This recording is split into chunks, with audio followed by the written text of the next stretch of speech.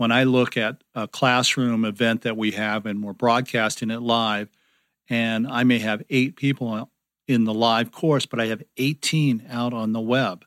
That's the majority of your audience. So we have to start thinking about how do we embrace that audience? How do we create that experience? So multiple cameras, having the speaker talk to the audience by using their names, knowing who is out there in the webcast, so you're engaging that audience.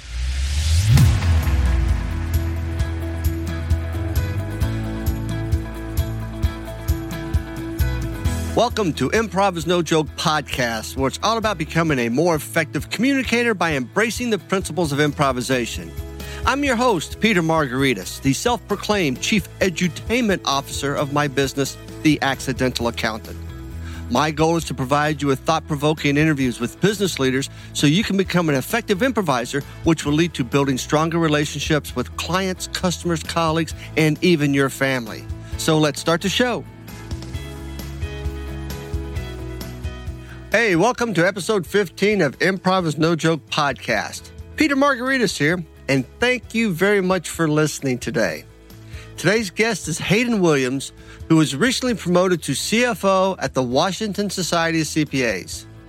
At the time of the interview, Hayden's role was the VP of Education, and the conversation is around the topic of professional education. I've known Hayden for about 6 years, we think.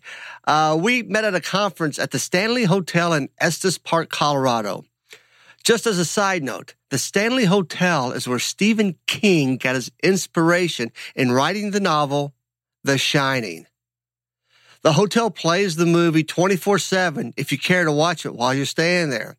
It is a wonderful hotel, but I didn't get a whole lot of sleep for those couple of nights that I stayed there.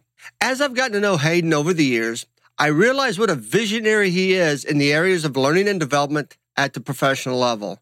He has integrated technology in the classroom and online so that he can serve the members of the Washington Society of CPAs in their learning needs. For example, this summer, I was scheduled to present a course at the Washington Society of CPAs, but the enrollment in the class was low. There was some discussion about canceling the course because the economics of bringing me out to Bellevue from Westerville is costly. We came up with an idea of holding the all-day course, but I was going to facilitate it from my office in Westerville using Adobe Connect. Now, I could see and hear the attendees, and they could see and hear me too. Long story short, it was a huge win-win for everyone. Being a visionary means taking risks, and Hayden, by far, is a visionary and an all-around great guy. Before we get to the interview with Hayden, I'd like to share with you a review that I received on iTunes from Allie McAdam, who wrote, "Peter is such a great host and his guests are just as amazing. Love the key concepts of this show and the message that Peter is putting out there to his audience. I would definitely recommend this show to any entrepreneur or business owner working to build up their business and improve their communication skills." Thank you so very much, Allie McAdam, for that wonderful review. If you've been listening to this podcast, I would appreciate if you would take a moment and write a review. It helps the podcast gain greater visibility in the iTunes community. Here are the 7 steps you need to take to leave a review. Number 1, launch Apple's podcast app. 2, tap the search tab. 3, enter the name of the podcast you want to rate or review. 4, tap the blue search key at the bottom right. 5, tap the album art for the podcast. 6, tap the reviews tab. And finally, 7, tap write a review at the bottom. If you'd like to leave a review but remain anonymous, all you have to do is go to your iTunes account information page, go to the settings, and click Edit Nickname. Also, if you've not signed up for the SN Challenge, please go to my website, petermargaritis.com, and scroll down to the SN Challenge call to action and click to register to begin building the effective habit of yes and the principles of improvisation. And remember to share your experiences on Twitter using the hashtag YesAndChallenge. And by the way, I have been tweeting using this hashtag. If you're unsure what the SN Challenge is all about, I discussed it in detail in episode 0, so go back and take a listen. This week, I'd like to share with you an article that was published on CNN titled, Why Using Improvisation to Teach Business Skills is No Joke, by Mark Tutton. In one of the interviews for the article, it was stated that improv teaches you how to think on your feet and react and adapt very quickly to unexpected events and things you may not have planned for. It applies to leadership and it applies to negotiation, where you never have control over what happens. Negotiation is a dynamic process. You have to be able to think on your feet and adapt. I've put a link to this article in the show notes, along with a link to an article that I published titled Successful Negotiating in Corporate America. Well, I believe my to-do list is completed, so without further ado, let's get to the interview with Hayden Williams. Hey, welcome to the Improv is No Joke podcast. This is Pete Margaritis, your host, and today I'm interviewing Hayden Williams, Vice President of Education with the Washington Society of Certified Public Accountants. Hayden, welcome to the show. I greatly appreciate you taking time to be part of my podcast. It's an honor, Peter. Thank you. Thank you very much. Hayden, can you take a moment and tell us a little bit about yourself, about your background, and what do you do here at the Washington Society of CPAs? Sure. I am, as Peter said, I'm the Vice President of Education for the Society, and I started off as a CPA almost 20 years ago. I worked in a small public firm in Arizona, and from there, I went on to become the Vice President of Education for the Arizona Society of CPAs. Worked there for about 7 years and had a dream of living up in the Northwest, and had an opportunity to come up in and be the CFO here at the Washington Society of CPAs. And so I started there. I worked 2 years as a CFO and then was asked to transfer into education and run the education department here. So we provide about 1,000 webcasts and webinars to our members, 300 live programs, and we actually webcast 100 of those. And then we have 15 conferences, and we webcast 5 of those conferences as well. So we're really heavy into the technology and have been for about the last 5 years. So how long have you been in the association world? About 17 years. About 17 years. And no matter whether it's the Washington Society of CPAs or the Columbus Bar Association or the Real Estate Association, how have you seen the education landscape change during this period of time? Well, in the last, I'd say 7 years, 6 years, education has changed dramatically with the introduction of the internet. The internet was always here, but when the downturn in the economy came, I'm not sure if people were looking for new opportunities or what it was, but there was an onslaught of education being provided via the web. So whether it was self-study, webcast, or webinars, and that changed the landscape totally for CPE, where a state society or a county bar association had a geographic lock on education that doesn't exist anymore. So where we had 7 years ago 400 live programs and a few conferences, we actually had to reduce the number of live offerings and start in on the webcasts 7 years ago because of the change in technology and the use of technology for CPE purposes.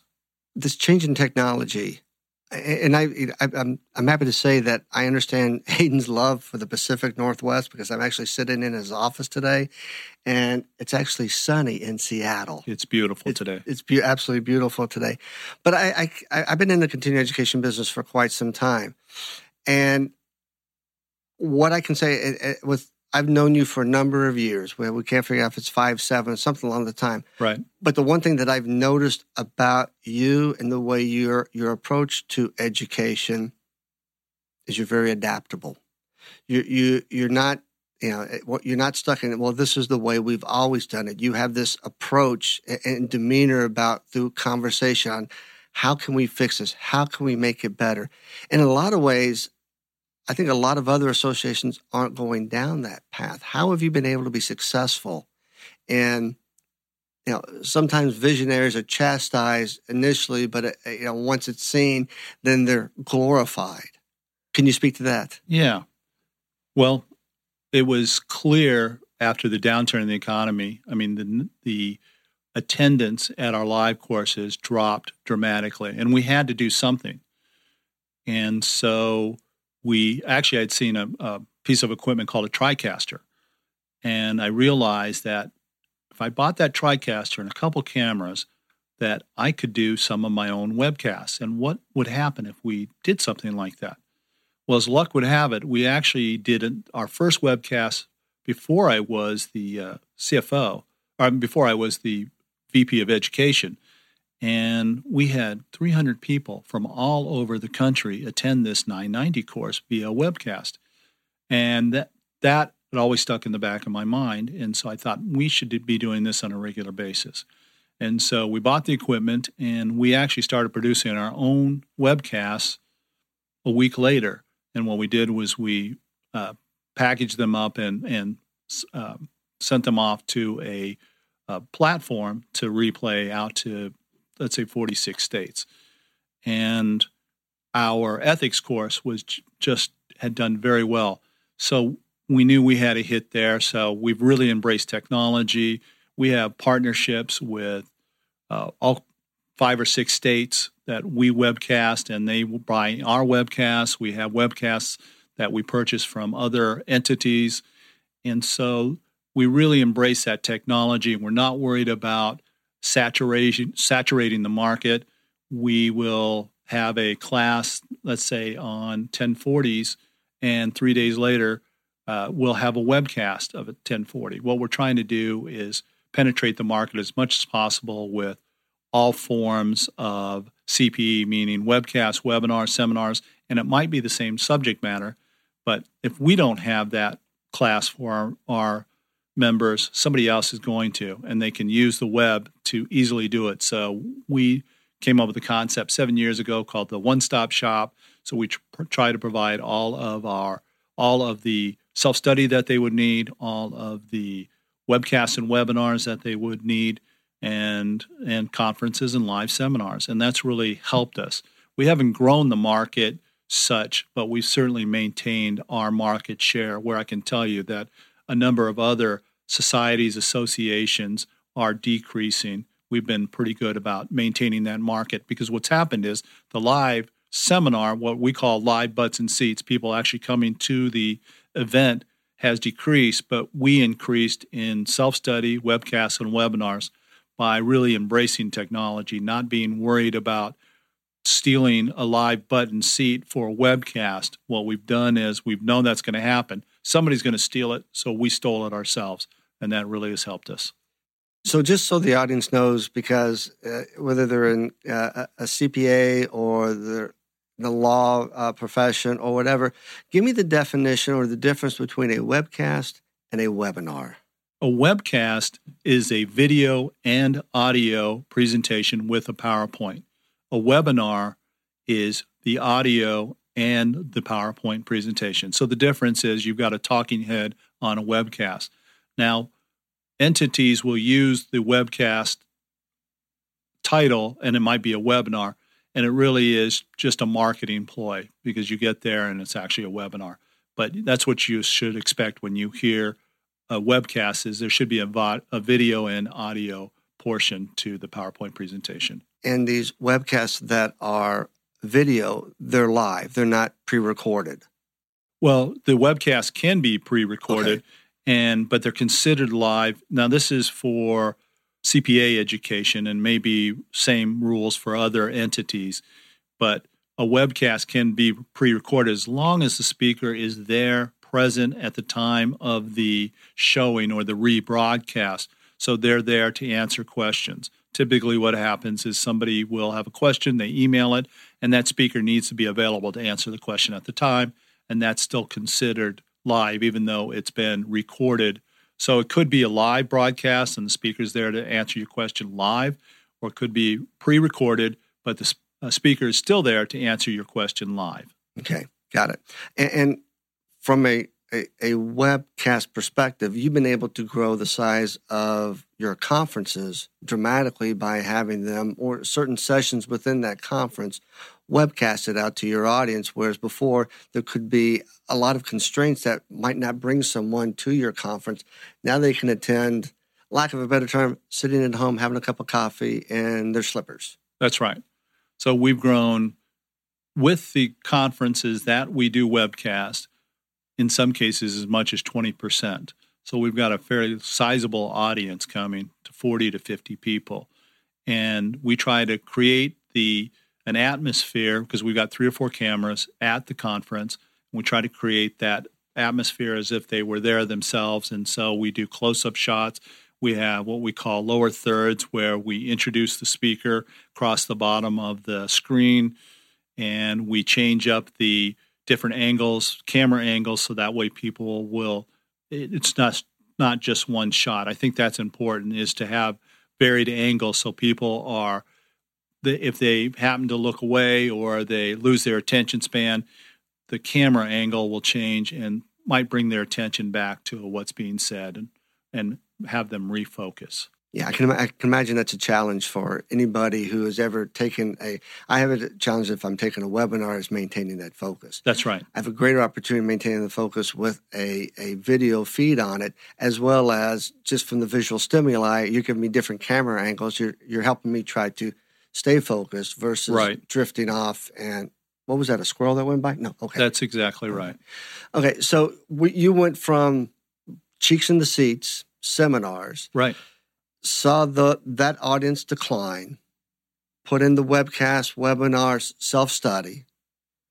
Things have maintained. You haven't lost market share, but you said that you've done better than most. Right. And my question is, this is 2016. Where's the future out there in continuing education for CPAs, for attorneys, for engineers, for realtors? What is that what do you see out there as what's potentially next? What keeps you up at night, Hayden, as it relates to this? CP in general keeps me up at night. When I think about the vastness of what could be and what needs to be, I can't get my arms around it sometimes. But what I'm working on next is, I think we still need to work with webcasts. I think they need to be more interactive, webinars more interactive. I think that the speakers that are working in this venue need to also be thinking about how they can create an experience, if you will, for the web audience, because this is only going to grow. When I look at a classroom event that we have and we're broadcasting it live, and I may have 8 people in the live course, but I have 18 out on the web.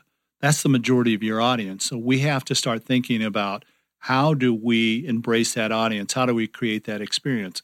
So multiple cameras, having the speaker talk to the audience by using their names, knowing who is out there in the webcast, so you're engaging that audience for the webcast. The webinars, that's tough, but I think also there's engagement there. There's an opportunity to engage, and I think you have to use the folks that are on the webinar. You need to use their names when they're asking questions. Ask people to ask questions.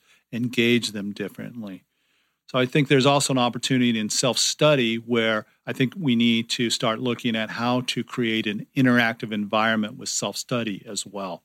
A true interactive environment where maybe the speaker is also available, not on demand, because that would be impossible, but the speaker might be available that's doing the self-study from 2 to 4 on Fridays. And so you would know that if you took a self-study program, that speaker was available from 2 to 4, and you could ask them a question about something that you were studying. I think that the millennials and the folks that are coming up after the millennials, all they know is digital. And so we have to embrace digital on a constant basis. And so we've got a lot of work ahead of us. And as you were saying, I was thinking about my course today here. Yeah. And I made a comment. I said, maybe 7-8 years ago, if I came and taught a course and there's laptops up and people are on their iPhones, I would feel, and I left a blank, and someone said, disrespected. I said, probably along those lines. But I said, not today. Because we have to remember, a lot of people, no matter whether millennials, Xers, or boomers, are taking notes on their laptops. Yeah. They're taking notes on their iPads. They're taking notes on their phone. And as you're talking, we're thinking about this live audience and how to keep them engaged. And I just can't, this idea just popped into my head. Are we utilizing Twitter in that virtual space out there to say, you know what, you may have a question.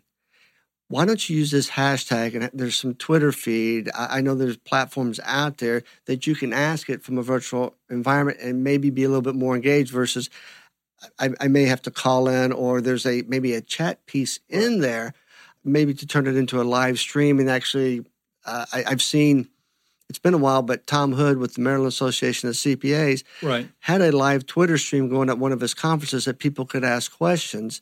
It just helped with that interaction because CPAs aren't the most gregarious people out there. So it inspired them to be able to ask questions without having to stand up and maybe feel embarrassed. As well as you've got this virtual world out there that how do we get them more engaged? Well, one of the notions, and this is going to sound way out there, I had this about 4 or 5 years ago and have yet to see it, but what if you could have the live audience and the remote audience using the same platform to take the course? So imagine this. So everyone has an iPad, and there's a piece of software that the instructor runs on each of your iPads. You sign up, and this software is downloaded, whether you're remote or you're in the course. And so when the instructor is teaching, the book's in this piece of software, and so when he turns his page remotely, he turns your page, and you can take notes, and those notes would be annotated. And then after the course is done, and this would be for both the remote and the live audience, that course goes up into their bookshelf, their digital bookshelf, where it stays. So everything now is completely paperless. But what you do is you've taken the classroom and replicated, but digitally. And so then there could be opportunity in there to also type in questions to the speaker. Mm-hmm. And so there's that digital chat that I think most people are going to. When we think about the fact that anymore, I rarely talk to anyone. I text them. So I think we're going that way anyway, and I think you could get more involvement with something like that. But it's got to be a platform that everybody can use. So it's no different for the webcast audience or the live audience, because I think you're still going to see people that want to take live. And I think there's a lot of value in live. So what if we could have some type of software that would basically replace the book and the classroom situation, but we digitize the classroom, so to speak? Well, that would keep me up at night. And that probably will keep me up tonight just thinking about that. How do you do something like that? And I hear in creating this classroom experience, right, which is outside of a compliance role, because even though we have to have X amount of hours in CPE, that's not the real meaning of CPE. It's learning. It's continually learning, not checking off a box. And if I've got these different platforms, I have to be as engaged online at a webcast to a webinar self-study as I do if I'm live and in person. Right. And I think that's a challenge a lot of organizations like yourself have is, and I think you're doing a great job here in Washington in embracing that and engaging that audience to do this. I think the challenge is what's next in creating a classroom experience. And if I think about our audience, the size of the millennial population has exceeded the size of the baby boomer population. That's right. So baby boomers were now number 2. We're not number 1. And the only way we can be number 2, be number 1 again is we'll never be number 1 again. That's right. We won't. So we still need to respect that part of our audience. But I truly believe going in the way of digital, virtual, mixed with live, because I still believe that there needs to be at some point some live, and having that blend is really where the future of continuing education in the professional marketplace will move. And if you're not moving down that space, you might be the next BlackBerry. Yeah, there's no question. And associations in general all are facing this. All are facing this exact same issue. And I would love to be the guy that has figured that out. And I hope I am at some point. I think you're well on your way of being that guy. It's just resources, opportunity. But I think first and foremost, and I talked a lot about this today in my class, I believe you understand your audience.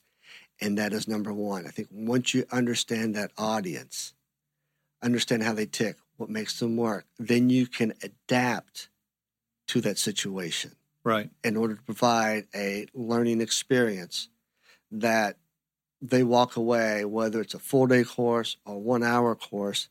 So I say, if you can walk away with 3 takeaways from today, then I've done my job. And I believe that can be done in a virtual environment as well. Would you? Yeah, absolutely. Absolutely. Hayden, I'm glad I'm not you because it doesn't look like it sounds like you get a lot of sleep. But you know what? I don't get a lot of sleep too because I think a lot about the same things about where's this is going because it's part of my business model as well. But what I do know is that you are one of the national leaders in CPA education in the United States as it relates to the CPA profession.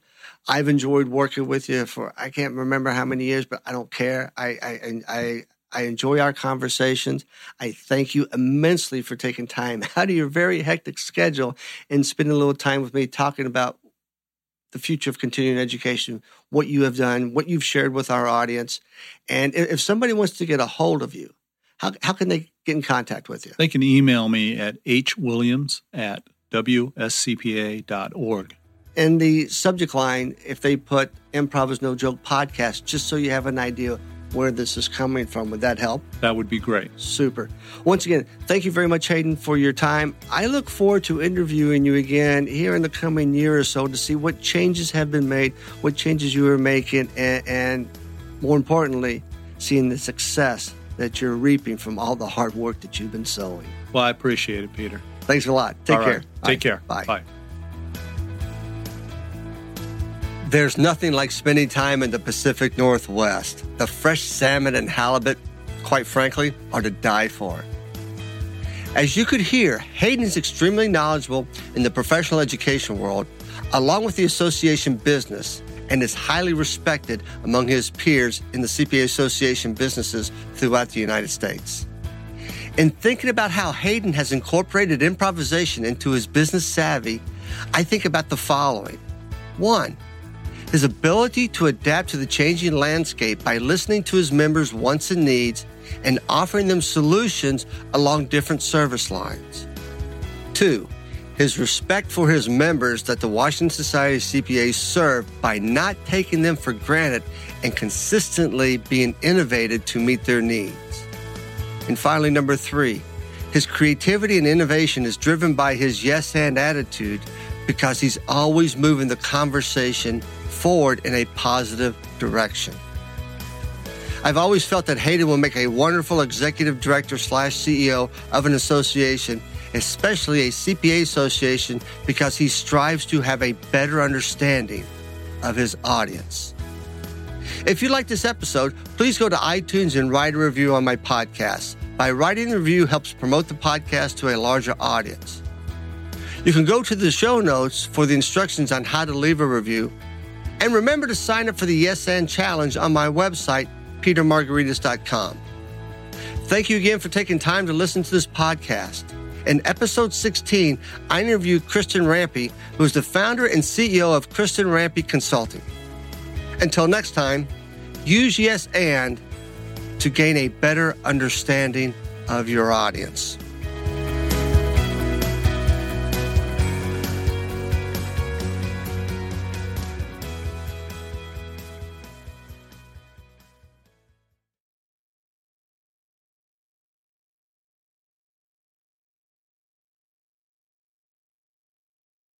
This podcast is a part of the C-Suite Radio Network. For more top business podcasts, visit c-suiteradio.com.